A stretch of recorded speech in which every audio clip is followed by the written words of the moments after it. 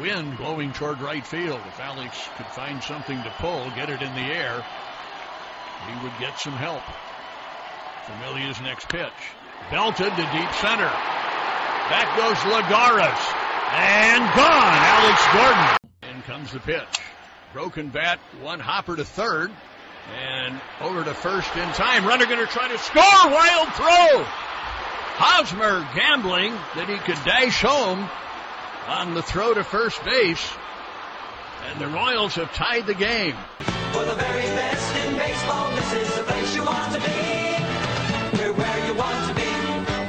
Baseball with the Royals.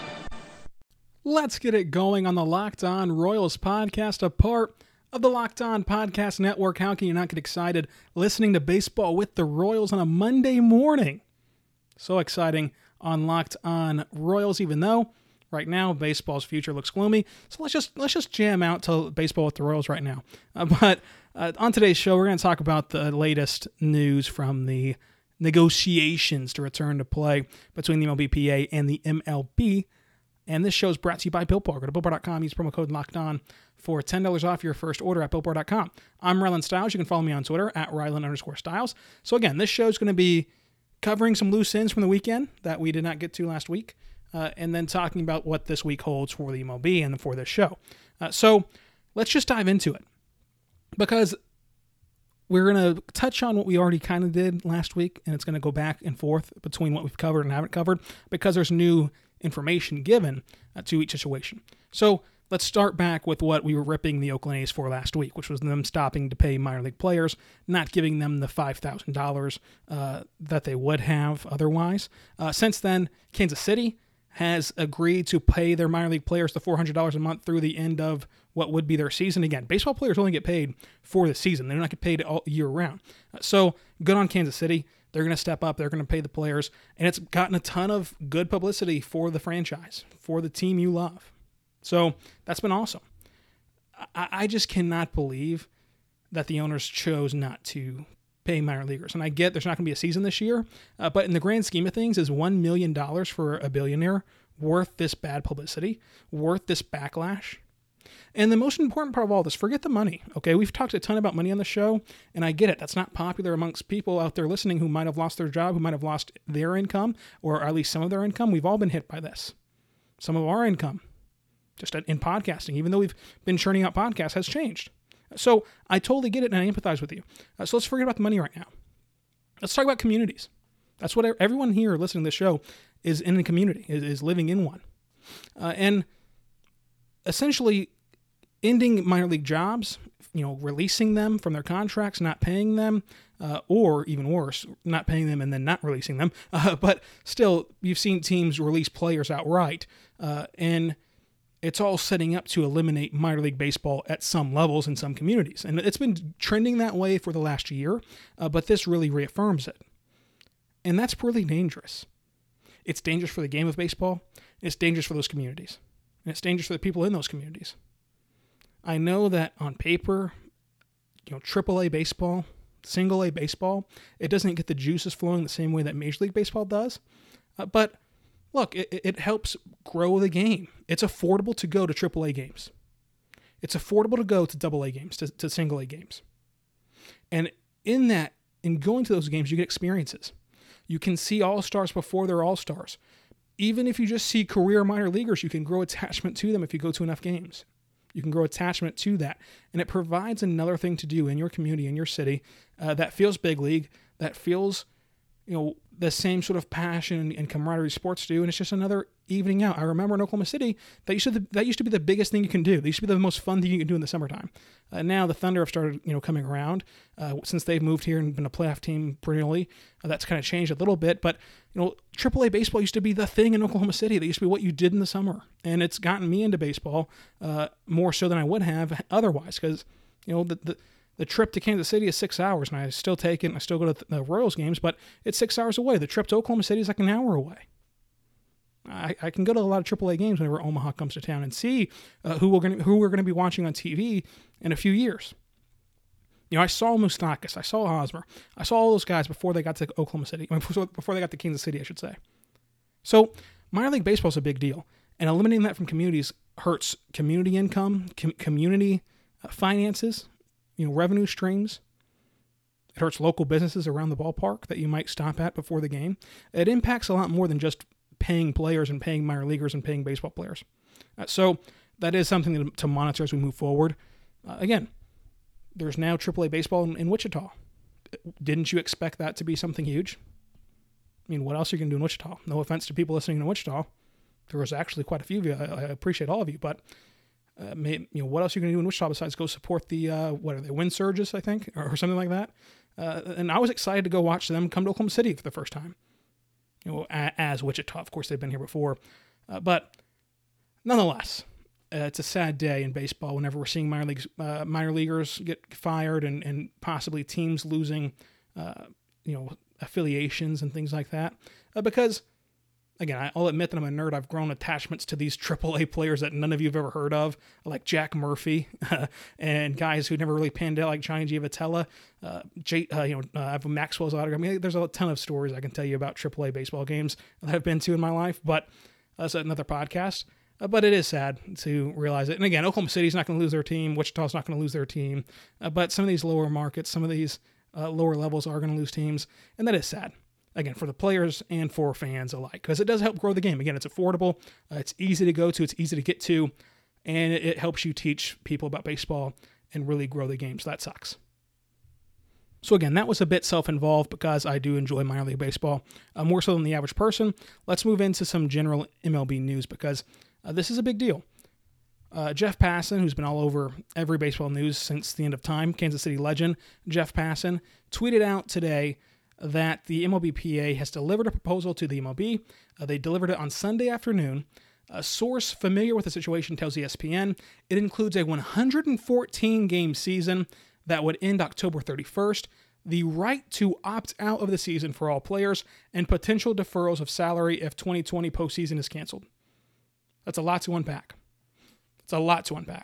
This on the heels of the Sunday morning report that owners, which I told you last week, that owners are fine not playing this season. A couple of them are, which I'm sure is a more popular stance amongst owners than we know about, even though we only know about a couple of cases of it. But nonetheless, so let's further go into this plan.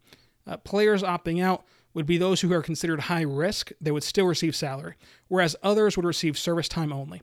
So if you opt out because you personally are considered to be high risk, whether that be diabetes or any other health risk and compromised immune system, you would receive both salary and service time for not playing. If you're just opting out because you just don't want to risk it, you just don't want to play, you just don't want to be in that environment, especially if you have family members who have immune systems and things like that. I think if you have family members at home with compromised immune systems, you should be able to fall into the high risk category yourself and still get your salary. Because listen, this is not like the NBA. Every plan we've seen does not involve a bubble. Since March, we've only seen playing at home ballparks.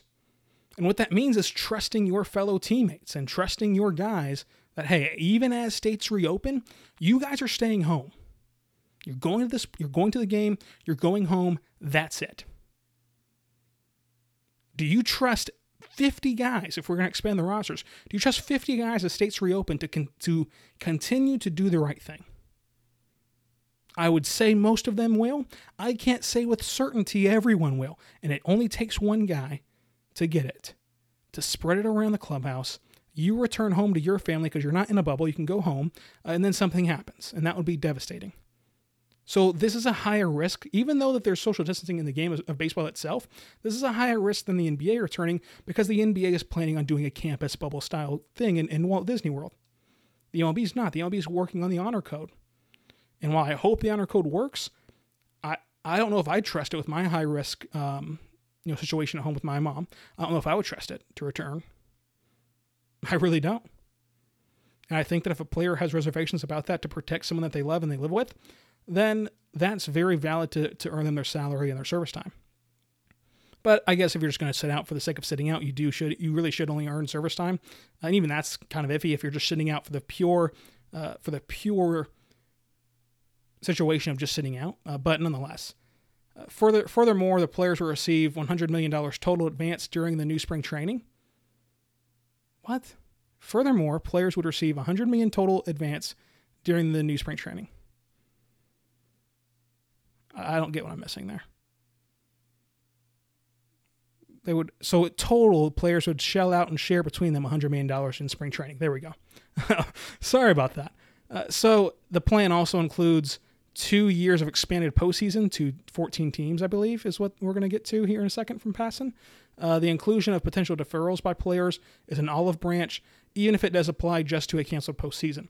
It would defer $100 million total, apply to players making $10 million or more before proration, and would do so with interest to make players whole.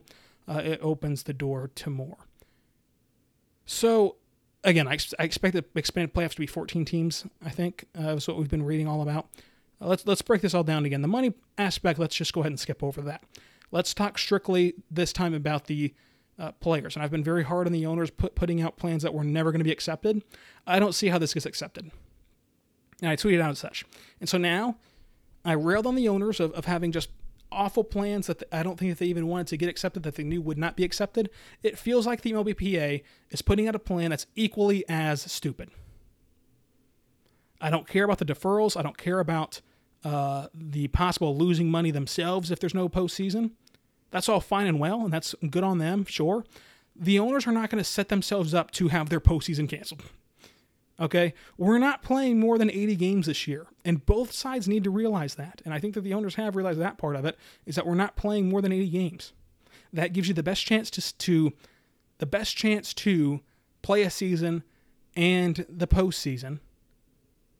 And that's it. Before a second wave possibly comes, once we get to flu season, maybe a second wave of COVID spikes up, and you're not going to put yourself in a position to where you're ending the season on October 31st, and then, okay, November 1st comes, COVID's back, season canceled.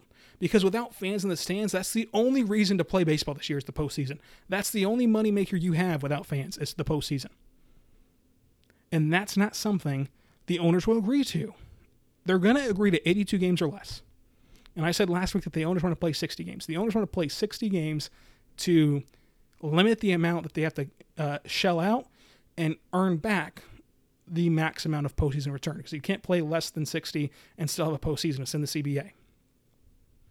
So I don't understand this. The players have already gotten their service time. That's one thing that the owners to this point have not backed off of. They've backed off of the original prorated contracts and the original details of that. They have not backed off of service time. So you don't need to play all these games. And I get it. There's not going to be a true feel to the season if it's 80 games. It's not going to be 162, not even close to that. And there's room for surprise storylines. But with 14 teams, a slow start's not going to kill you in 80 games. Now, it might kill you in 60 games. I'm not going to derail that idea. But in 80 games, 82 games, a slow start's not going to derail you if you get 14 chances to be in the postseason. Especially if we throw out the conferences. If we're going to go with a regional division and only play within your region, then 14 teams is more than enough to get in. More than enough to get in. If we're not going to look at ALNL. If we're not going to look at leagues. Now that part has not been confirmed yet, but that's what's been the rumor around this whole story all along. So I bashed the owners, I'm bashing the players here. All right, everyone can get bashed on this podcast. This is a deal I think that the owners will just laugh at the same way players laughed at the last proposal from the owners. Because again, they can say all they want to about how they're going to, have deferrals for the salaries if 2020's postseason is canceled. That's all fine and well.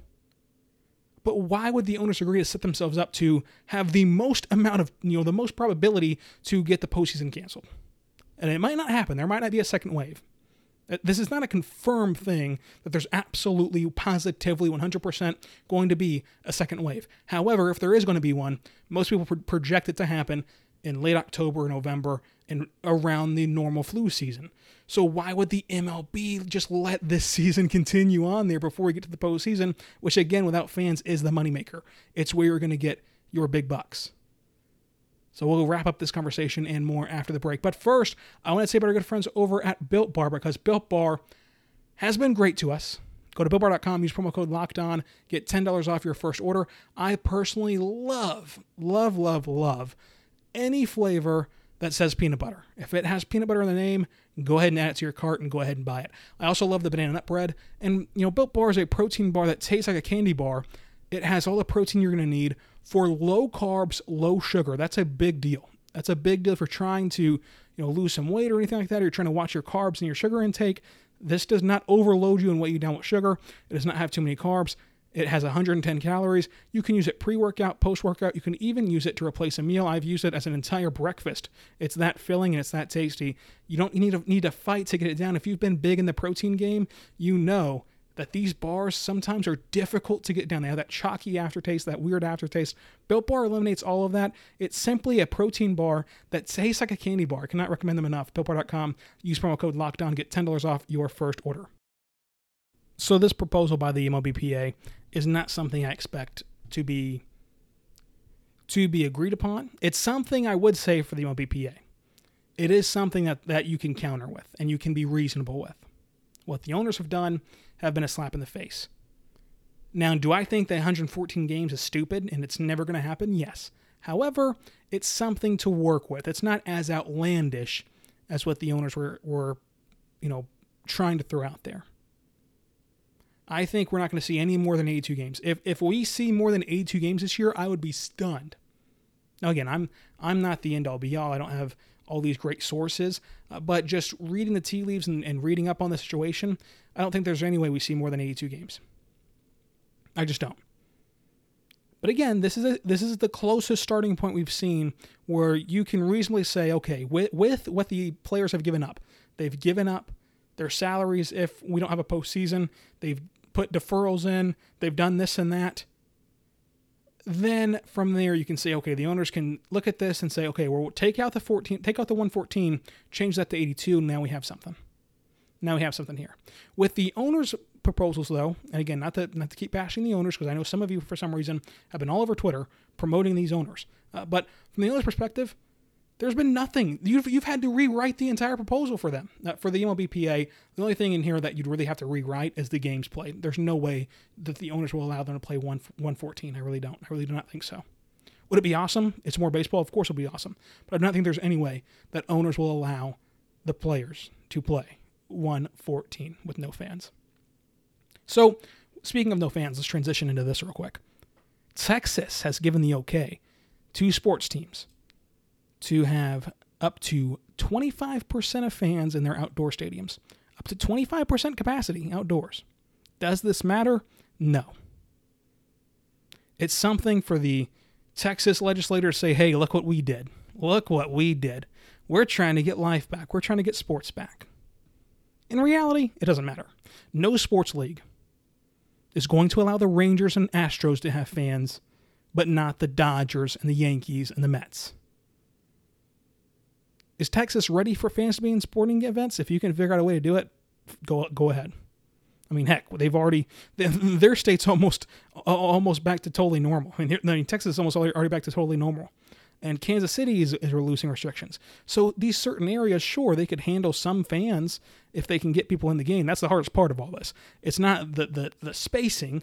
Once you get in the game, it's getting in the game without having large mass gatherings in the concourse and things like that. So does this matter, though? No. Again, this is something that the legislation can say, look at me, look what we've done. But in reality, the MLB, the NFL, they're not going to allow sports to return to fans to return to some stadiums and not all stadiums. That's an unfair advantage. That's a stupid advantage. That's just not going to happen. It's simply not going to happen. We will not see fans in the stands until every single state, every single arena, every single stadium can have some fans in the stands. We just won't.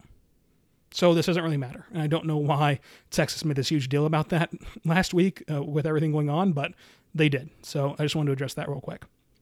One other news here, which ties into what you guys can expect this week on Locked On Royals, the MLB Draft. It'll be held on June 11th and 12th. It'll be a 5-round draft, which you can go back on your podcast feeds and find where I've had my comments about the draft this year and what I think about this new format. But anyway, it'll be a 5-round draft. The first round starts at 6 p.m. Central Time on ESPN. The rounds 2 and 3, that'll be 6 p.m. Central Time on June 11th. The rounds 2 through 5 will be on June 12th at 4 p.m. on ESPN2.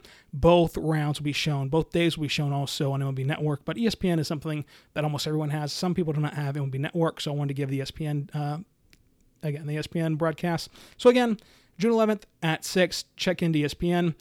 June 12th, check into ESPN 2 at 6 and 4, respectively. So, again, I'm going to have our draft guys who are doing great work on Locked On MLB this week come on the Locked On Royals show, talk all about prospects to watch for, talk all about possible draft strategies for the Royals, talk all about what you can expect next week in the draft, and I'll try my best to contribute to that conversation. But again, I don't got much to add to these prospects who we saw, 2 weeks of? Maybe, of college baseball, so I don't have a lot to add to it. But I'll have them on. They know a lot more about the draft than I do. And then from there, we'll hopefully have a plan in place. I mean, I'll tell you this. Last week, I was really down and thinking that there's no way we have baseball this year. I was really down. This week, I would put it 50-50. I'm not going overboard, but I'd put it 50-50. Which, again, is more than I had it at last week. So this week, I'm feeling more positive about the game and the possibility of baseball returning. It's not going to be 114, though. I can tell you that right now. So throw that idea out of your head. But this has been a fun show. I hope you enjoyed it. I've been appreciating all the support. Again, we started a baseball podcast in January and haven't played baseball since then. So maybe it's me. Maybe I'm jinxing the MLB. But I appreciate the support throughout all of this. And you guys have been great here in Royals. I don't like to say nation. What would we call the Royals fan base? I don't know. Follow me on Twitter at Ryland_Styles. Be good and be good to one another. We'll see you next time on Locked On Royals.